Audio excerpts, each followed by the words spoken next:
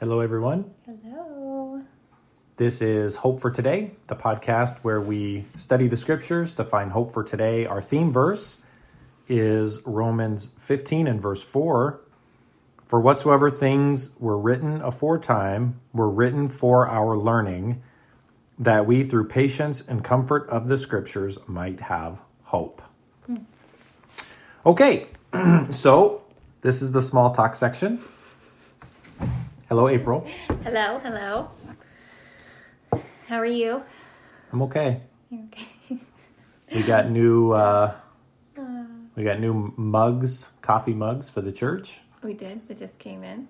They look very sharp. Gorgeous. They've got The cork bottoms. the cork bottoms, so you don't leave a ring on the table. Classy black. Classy black. Yeah. Gotten some good feedback on those who have seen them. Yeah, for sure.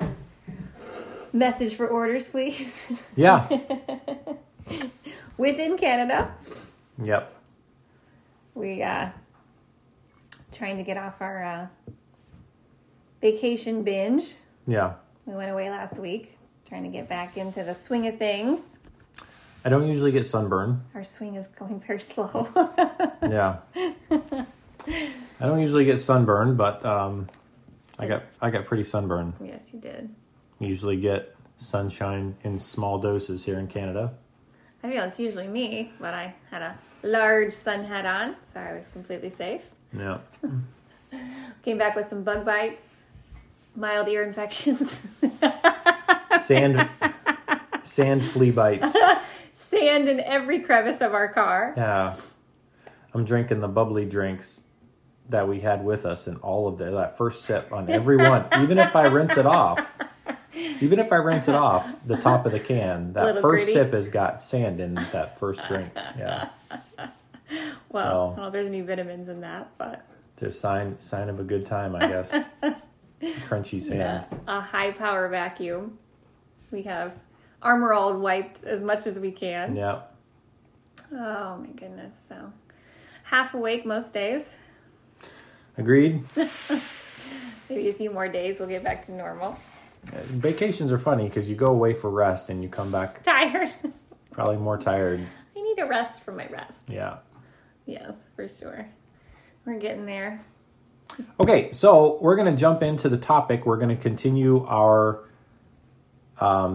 conversation on suicide and depression. And we're just going to talk about kind of a simple little formula for us to be able to kind of avoid to the best of our ability those feelings of suicide and depression. So this is more of like a maintenance template or a maintenance schedule. And we find it in Scripture. We find it in the book that we've been looking at together, Hope Always. Yeah. Written by Matthew Sleeth. I recommend this book. Give it a read. Once again, it's called Hope Always. And so he talks about this formula in his book, but also it's found in Scripture. So we're going to look at, as our theme verse talks about how through patience and comfort of the Scriptures, we might have hope. And so we're going to learn from Scripture how to have hope in the face of suicide and depression. What did he say this was the formula for? It's like a formula to kind of identify the stimulus Okay. that kind of pushes us into making bad decisions. I think I've seen it here. It says even God's best can despair. Yes. So basically, if you're not careful when you're undergoing these things we're about to talk about, you can kind of get you into a sense of despair. Yep. When it's really more outward or inward. The things we're going to talk about, they're more based on that than they are the factuality Yes. of your life being terrible. Sure. Okay. Yeah. I'm with you. Okay, so we're taking our Bible story from 1 Kings chapter 19. Now, 17, 18, and 19 are kind of all one continuous story. It starts with a man named Elijah. He was a prophet. And God, the nation of Israel was not on the right path, and God used prophets to bring his word, and he gave them a message that if they would turn away from their sin, then they would receive blessing. Mm-hmm. And they would not always follow just the message, the word. And so then there would be consequences that would accompany that. And so Elijah was used to pray so that for 3.5 years there was a drought. It didn't rain for 3.5 years. And this caused a lot of problems. Sure. And so the King Ahab, and his wife Jezebel, they were very angry at Elijah, and they called him the one who troubled Israel, like it was his fault. They're blaming the prophet, they're blaming the man of God for the problems, where in reality, God has a responsibility as the judge of the universe to judge us for our sin. It's not free, right? The wages of sin is death. And they didn't try to make it right. And they didn't try to make it right with God, right? So we do have the liberty to choose our own path, but we don't have the liberty to choose the consequences of that path. Well, no matter how mad you get at the person telling you that's what the consequence is. Right. It doesn't change it. Well, and then I find a lot of times people, they actually just get mad with God. Like they get mad at God for not forgiving consequences. Forgiving consequences for their choices. Yeah. But consequences are really God's love. Yeah. Right? Yeah. It's like if we did not warn our children, and if we did not impress upon them the seriousness of sprinting towards the busy street, and we just let them do it, right, then that would be really bad parenting, and it would result in them getting hurt. Well, it's like being mad at a guardrail. Sure. It's like the guardrail is there to keep you from plummeting off the end. Yeah. And it hurts when you run into it, but it's not as much as diving. Right. Thousands of feet. So I think that even in that sense, even though that's not really kind of what we're focusing on, I think that sometimes when we talk about mental health, thoughts of suicide and depression, we really do need to ask ourselves, what kind of choices have I been making in my life? Are they choices of obedience? Yeah. Are they choices of faith? Or are they choices of disobedience and doubt? Well, and how stubborn am I being about maintaining them? Right. Yeah. So, because we've all been there for some reason or another where you've got in your mind how things should go. Yeah. And even though it's crumbling, you're still going to fight for it. Sure. And it's not until you surrender to the Lord and say, whatever, you can have it. I'll stop fighting for it. Yep. That peace comes. And sadly, sometimes we fight so hard to not humble ourselves. Yeah.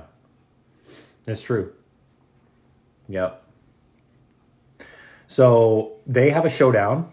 The prophet Elijah has a showdown with King Ahab, and they build an altar. They have a sacrifice on the altar. Again, this is Old Testament, so they have a sacrifice on the altar. The religion of that the children of Israel had chosen was Baal worship, which is a very, very shocking pagan religion that is, most pastors, when we study the realities of Baal worship, cannot in good conscience get up and truly describe what happens in a public setting because it is that vile and just absolutely, we don't want to put any type of images into people's minds.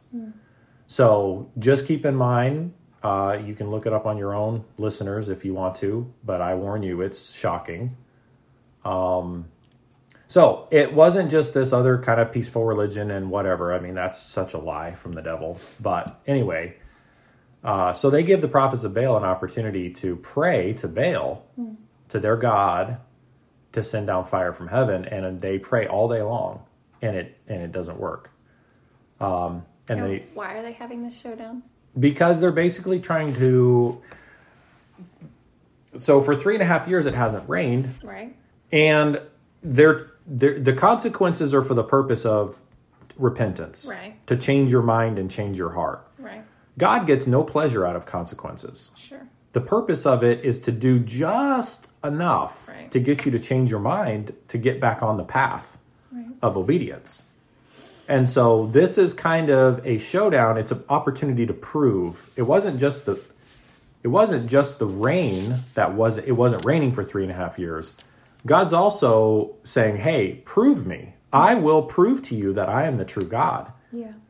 And he also, by the way, oftentimes, because we can see here where, they had an opportunity for their way to be proven.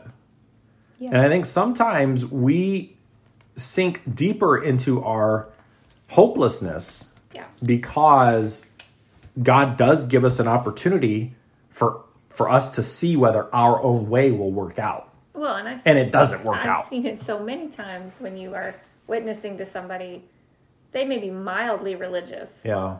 but as they increase in interest and as you increase in witnessing, they'll become more religious. Yep. I've seen it many times. And God gives people that. It's really interesting and amazing that he's like, okay, try it. Mm-hmm. Try your way. See if you can get hope in doing things your way. See if you can get peace and joy in doing things your way. And we are like these prophets of Baal, man. We will give it all that we've got. It even describes them as leaping on top of the altar, cutting themselves with knives, so that though it doesn't rain from heaven, the sacrifice on the altar was wet with their blood. And it's like we are that stubborn about our own ways where we will How far will you go to not humble? self-destructive Yeah. in trying to prove that our way is right. Yeah. Wow. So then Elijah, when it's his turn, So it's not a new thing no, it's not a new thing to fight against the humility. to fight against the humility. Yeah.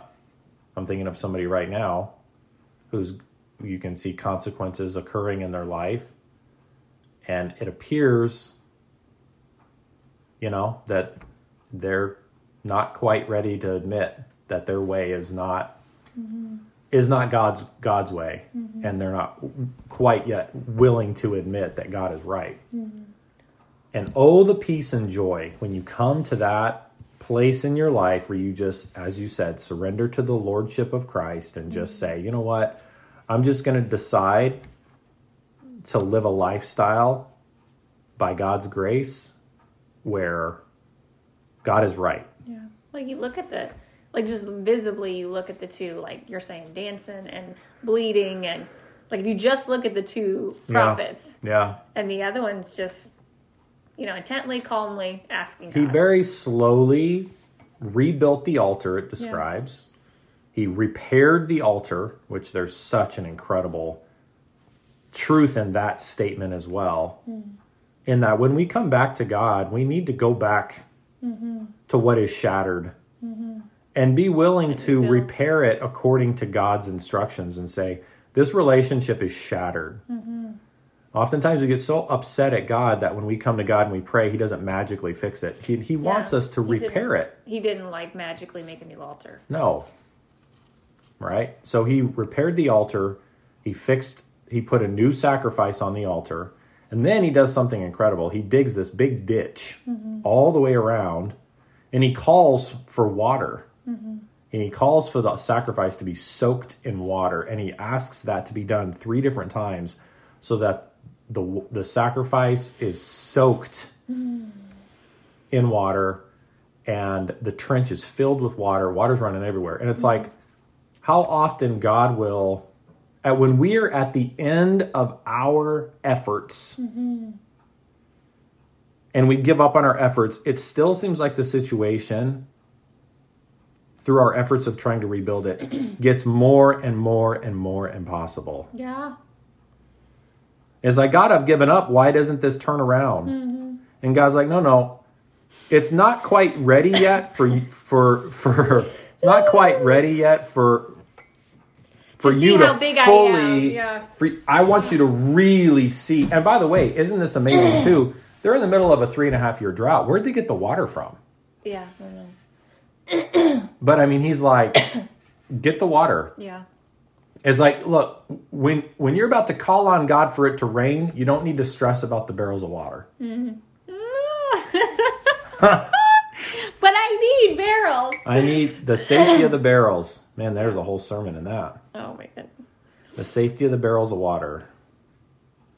And we were just talking about, before we started, about preparing for the rain in our lives and in our ministry.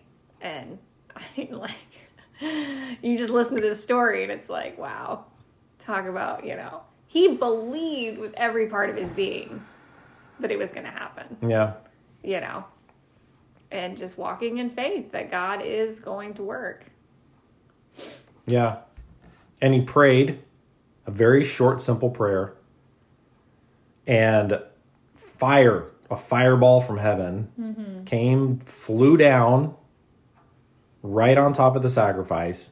It consumed the sacrifice, the water, and the altar. It burned up the stones. Wow. Completely, right in the front of everybody. They watched this. Multi-miracle. Yeah. And skepticism would say, oh, it was a meteor or whatever. And it's like, who cares? Well, maybe it was, but the it thing is that who sent that incredible meteor to that exact spot at that exact moment? Yeah. And God makes meteors, God makes, it's incredible. So it doesn't discredit anything. Incredible aim. Yeah. For sure. So everybody falls on their face and said, the Lord, he is God. The Lord, he is God. Right? They had a heart of repentance. Yeah. And they, again, Old Testament justice. They killed all the prophets, the Old Testament prophets. Of course, New Testament age, we don't kill people when they're wrong. But Old Testament, right? For that particular time period. So anyway, that just happened. This huge victory just happened. 3.5 years. Not only that, he goes to the top of the mountain and prays. Yeah. And then a big rain comes. So finally, it's the end of all of this. It's after that. Yeah. It's finally that feeling of, okay, it's going to get easier now. It's going to get easier now. It's after all of this huge expenditure of faith and energy. The wait is finally over. Yeah. That Elijah experiences severe depression and suicidal thoughts. And I think that... And man, isn't that true? Like, yeah. It always seems like the valley comes so fast after the mountain. Mm-hmm. Yeah, and I think sometimes we can. It's shocking to experience those feelings of hopelessness and doubt and fear and depression right after that big victory, because you think, well, I've achieved this great victory. God came through for me. But you can mistake that for I've achieved. I'm going to stay here. Yeah. It's going to be easy from now on. Right. I'm going to ride this wave. So in chapter 19, we see that apparently Ahab was the king, Jezebel was the queen. She must not have been there at this event. Okay. Because it says in chapter 19, verse 1, and Ahab told Jezebel all that Elijah had done. Yeah. So then she comes out with this big threat. She's like, I'm going to kill you the same way you killed all those prophets. Well, this one threat from this one woman. Powerful woman. Powerful. She's a queen and she was evil and wicked. I mean, her name is synonymous with that. And she was from the hometown where Baal worship originated. Okay. And her dad was like one of the leaders over there. She took it personal. She took it very personally.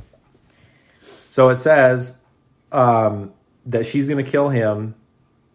And so verse 3, when he saw that, he arose and went for his life. So he ran. Yeah. And it says, and he left his servant there. So he's by himself. And verse 4, but he himself went a day's journey into the wilderness. So here he is because of this threat. After this huge victory, he gets this threat. He runs away from where his victory was. He leaves his servant, and then he goes even farther away. He's choosing, isn't it weird? he's choosing loneliness. Yeah. He's choosing to be alone. Well, it's like encouraging in a way because like 2 seconds ago, he's like this huge man of faith. He's not afraid of the prophets. He's not afraid of Ahab being mad at him. Yeah. But right after that, he's filled and terrified of fear of her, and so it's just reassuring that he's human. He's human. Like we're human and we have great faith some days and not other days. Yep.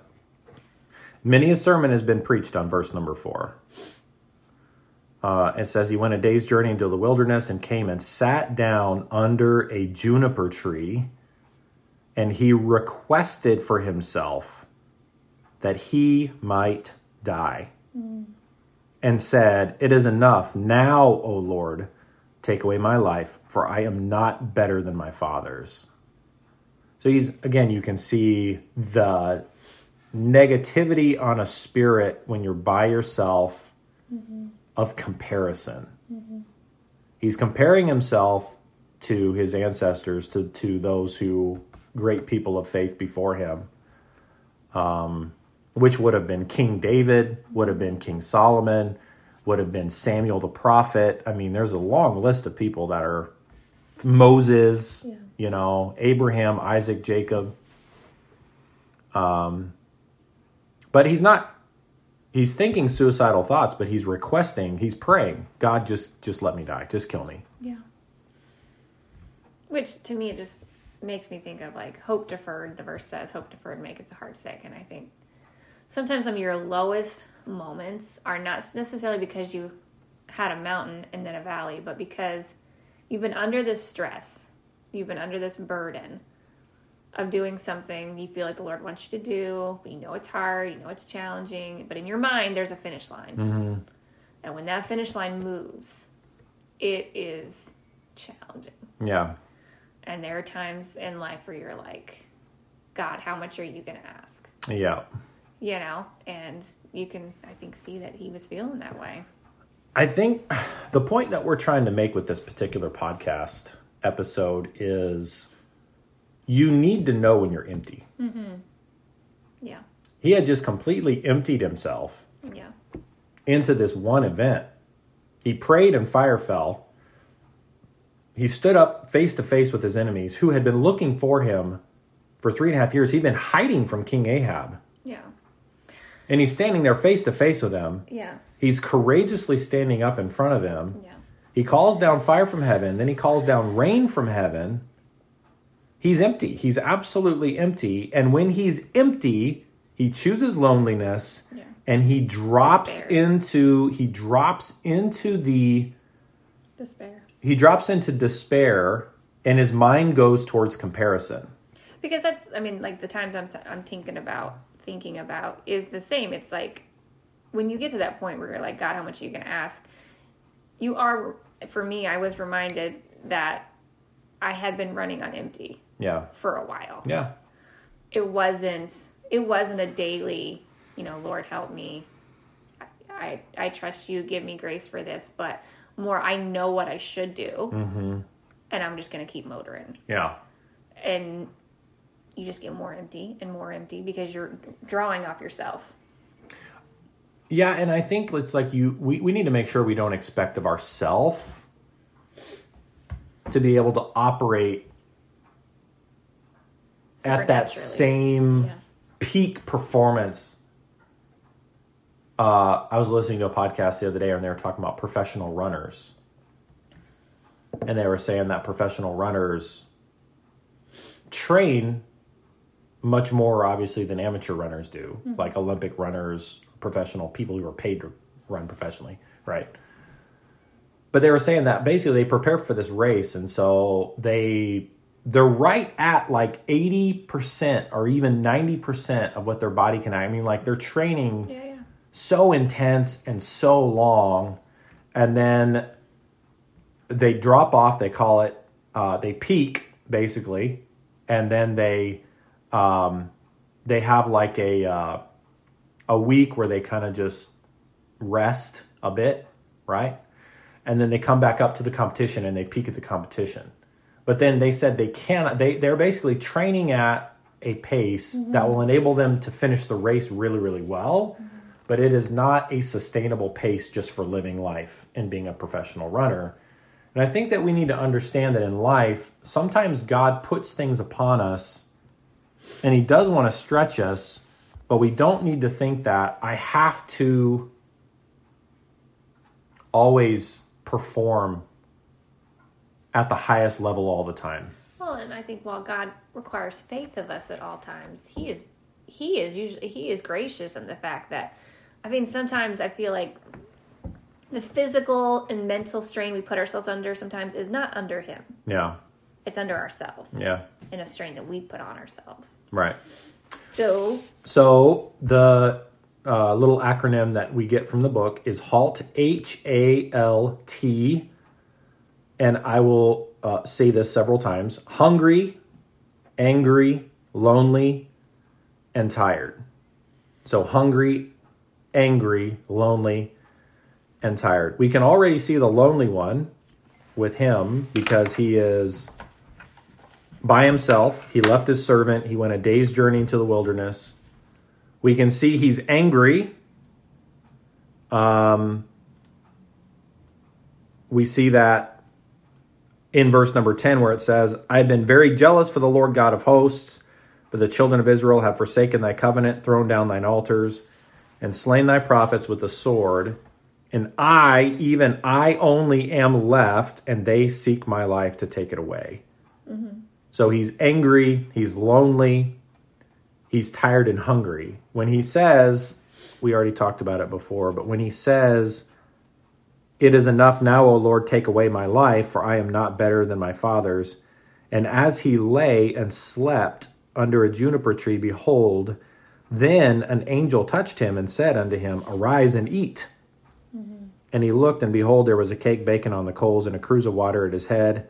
And he did eat and drink and laid him down again. And the angel of the Lord came again the second time, and he ate that meal again. So he slept a long time. The angel came and brought him food. He slept again, and then he ate more food, and then he ended up going on, but he's still angry. So these are triggers in our life. Yeah. And we can see that in Scripture as well, where... And you can tell where God cared for those things. He God cared for those things. Ignore those things, and you can walk without those things. And yeah. So we need to understand that when we're dealing with the topic of depression and suicide, most of the time, if we're dealing with one of these things severely, mm-hmm. I mean, there's stories of people who from sleep deprivation. Yeah. I mean, it has a real effect on your mind. It does. Like, not good. Right. I mean, beyond like, oh, I can't think straight, but like really causes psychological effects. It does. Yeah. And it can make you feel, I mean, they say that I'm not, this is just purely off the top of my head. But like sleep deprivation can have the same effect on your mind as a degree of drug usage, where you're not thinking straight. Your emotions are completely out of whack. Yeah. And it's like if we haven't even talked about alcohol and substance abuse. That's a separate thing. But, it's like if you're depressed, maybe now's not the best time to go on that starve yourself to death diet. Right. Yeah. It's like, well, if I was skinnier, if I was prettier, if I was more handsome, if I was more buff, then my life would be different. And it's like, well, there's a healthy way of taking care of those things. Yeah. It's not overnight. Mm-hmm. So let's not starve ourselves. They're not the source of our self-confidence. No. And we've had many times where you've said, we're not having this conversation until I've eaten. That's true. So many times. So many times. Because, I mean, the thing is like we need to know ourselves. Yeah. And, a matter of fact, this happened the other day. I was faced with making a phone call that could potentially be a little bumpy. Yeah. But it was 12:30. And I'm thinking, I'm going to make this phone call and then I'm going to eat lunch. And it's like, whoa, wait, hold on. Hungry is one of those triggers. Yeah. This would probably go a lot better for me. Yeah. If I ate first, gave myself a second, for my lunch to digest. And then we're going to jump in to the potentially contentious situation. Well, and you can see if you ignore this, Yeah. how not only can it cause despair, but it can cause a domino effect Yeah. in things in your life. I mean, like you're saying, if you had done that and Yeah. that had gone poorly, Right. damaged relationships, damaged business things, whatever, that could have, that doesn't make you feel better. Yeah. That doesn't help your thoughts of despair Mm-hmm. and that life has hope. Right. Or, if you're angry and we've all got times where I am too angry Yeah. to talk to this person right now. And something they taught us in marriage counseling was we need to communicate and we have disagreements, but the point should always be restitution. Yeah. The point of an argument is not to beat the other person up. Right. The point of an argument is not To win. Yeah. Or to thoroughly express your anger. Yep. And so it's like, if I'm not in a mind to make restitution, I probably shouldn't talk to this guy. Yeah. It's like, I'm going to give myself a minute. It's like, hey, I'm going to take a walk around the block. I'm not running away from this. Yeah. I'm just going to give myself a second to calm down. Yeah. And I would like to deal with this calmly. Yeah. Because if you don't, it only makes it worse. It only makes it worse. It also means I'm not going to make life-changing... our favorite youth pastor, Joe Tarr, used to always say, don't make decisions when your decision maker is broken. Mm-hmm. Right? My decision maker is broken when I'm really hungry. Yeah. My decision maker is broken when I'm really angry. My decision maker is broken when I'm really lonely and when I'm really tired. And if I'm all of those things, man, we better watch out. Watch out. Yeah. Right? And it makes me feel good to know, hey, you even look at like the example of Christ, not to turn to this one in the Bible, but it's like in Gethsemane, he's about to go and die on the cross. He's about to get betrayed. He's about to die on the cross. Mm-hmm. Right? He's sweating great drops of blood. He's by himself. He's not angry, but he's being faced with this enormous decision. Yeah. On the cross, he said, I thirst. You can just see he's been up for hours and hours and hours and hours. It's just like, we need to understand the effects on our emotions and our human. Well, and how many times have we had conversations, and if you're worked up about something, Yeah. through any of these reasons, you just see every situation through a different lens. Mm-hmm. And there's been many times where we've had a conversation, thoroughly hashed something out. We're like, this is what we're going to do. And we're going to do that and do this. And completely feel justified. Sleep on it.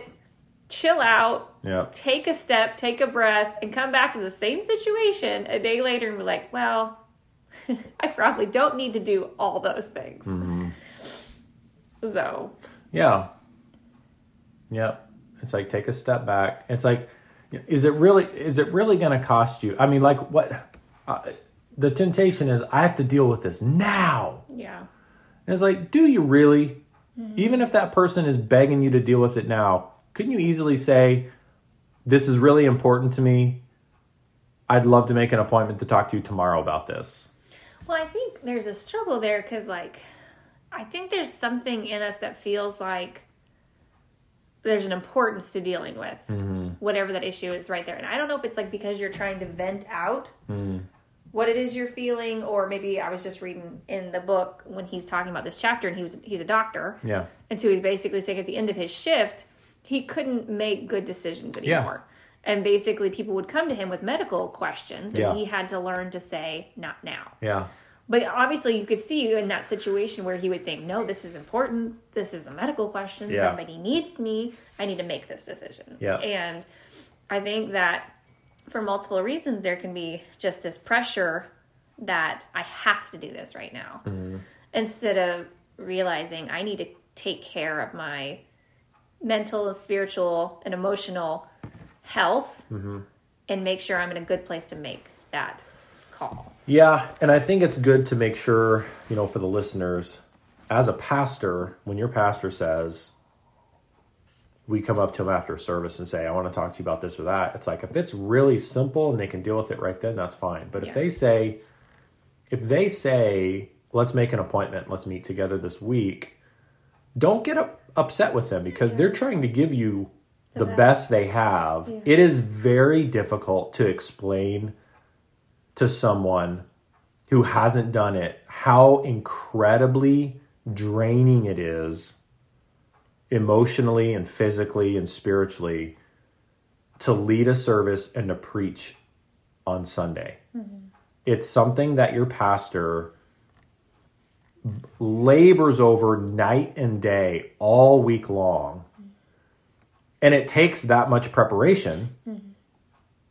And then in that 2 or 3 hours, however many times they speak on Sunday, they empty it all out. Mm-hmm. So you will get the best, most level-headed, spiritually powerful advice when your pastor says, let's meet this week and talk about that thing, versus trying to force him.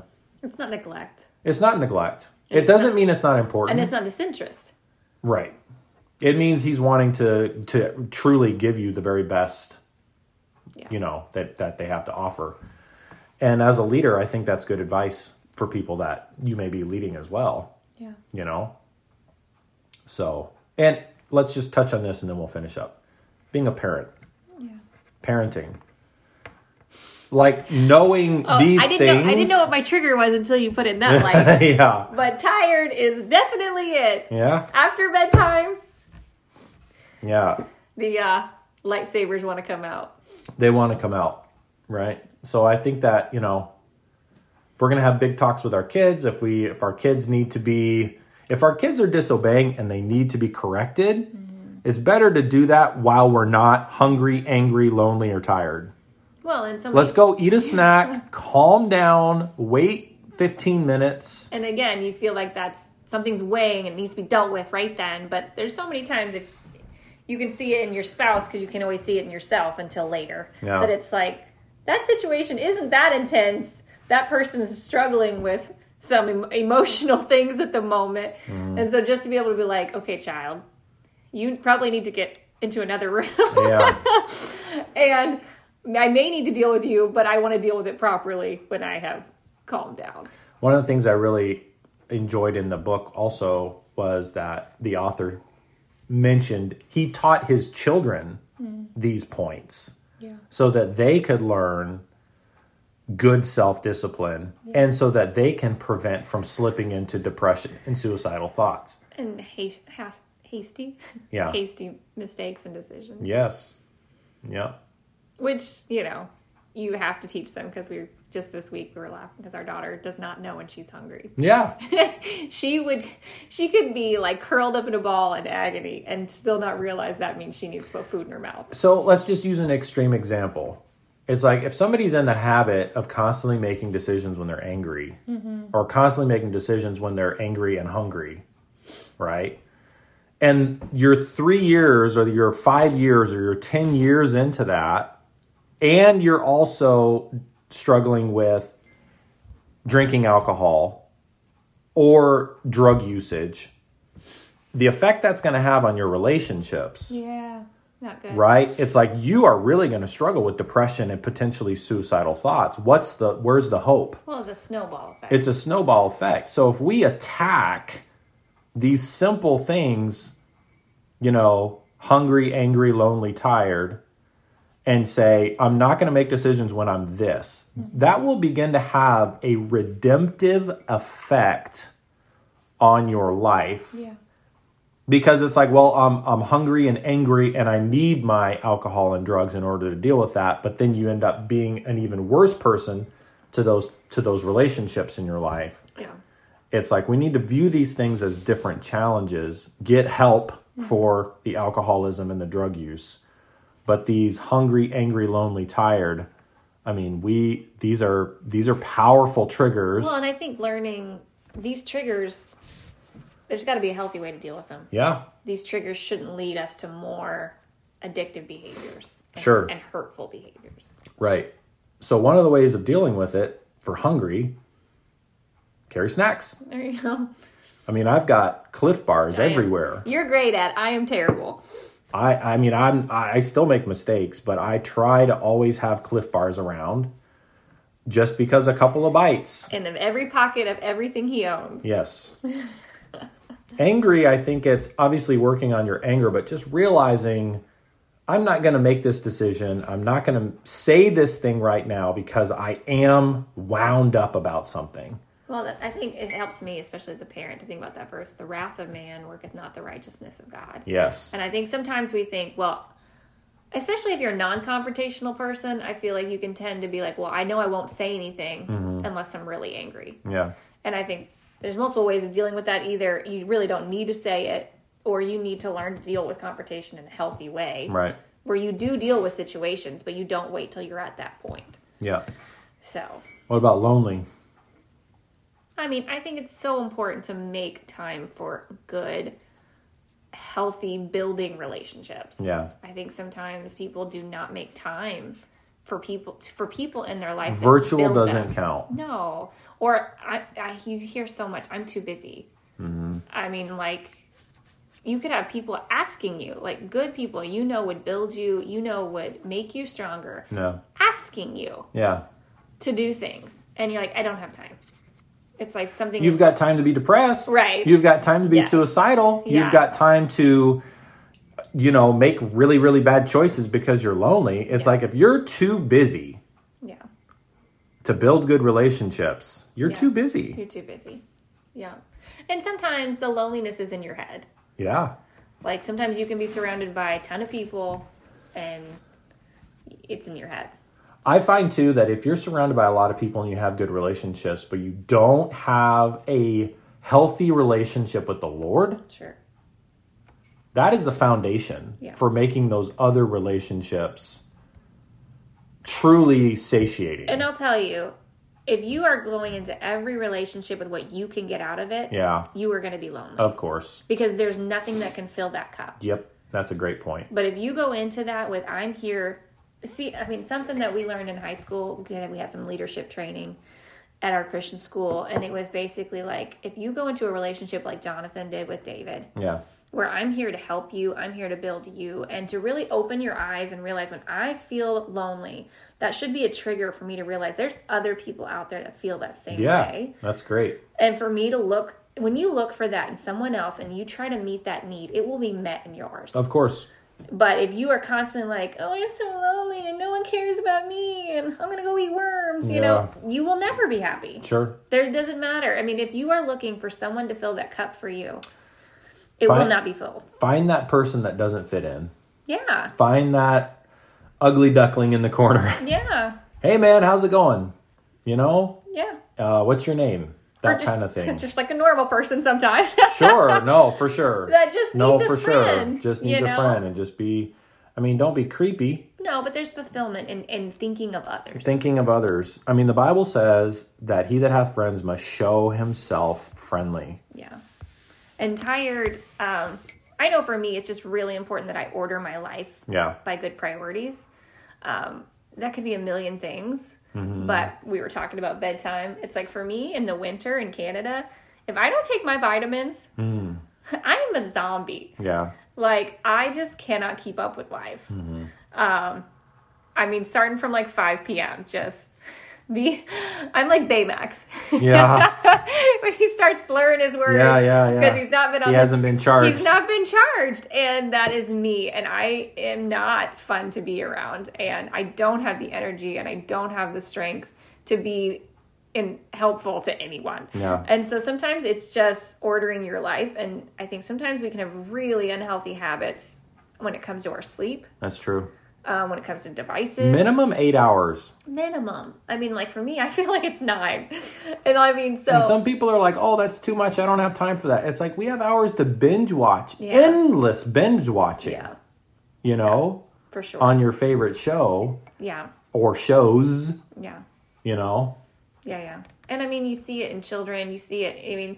We all, as mothers and sometimes fathers, it's like when your child's a baby and they're up every 2 hours, you see how that affects you. Yeah. And your ability to cope with life. Yeah. And so it's like, just making it, a priority to care for your sleep. Yeah. It's good. Okay. Well, we'll stop there. Hope you guys enjoyed this conversation. The most important thing is to know for sure that you're saved. Christ died on the cross for us so that we can have hope. And not just a religious feeling, but when he rose from the dead, he gives us the gift of forgiveness. He gives us the gift of real hope. So if you have any questions about that, I encourage you to reach out to us. We have materials that we can send you for free. We can point you towards materials that will help you understand that. If you're in the Toronto area, please consider coming to Sparrow Baptist Church of Toronto. We're down on Jane and Bloor. You can find us on Google Maps, and we have a website as well. We'll be having an Easter service April 17th. Easter service, April 17th. Come out and join us at 11. And we pray for you guys and hope you have a great week. And we'll talk to you in the next episode.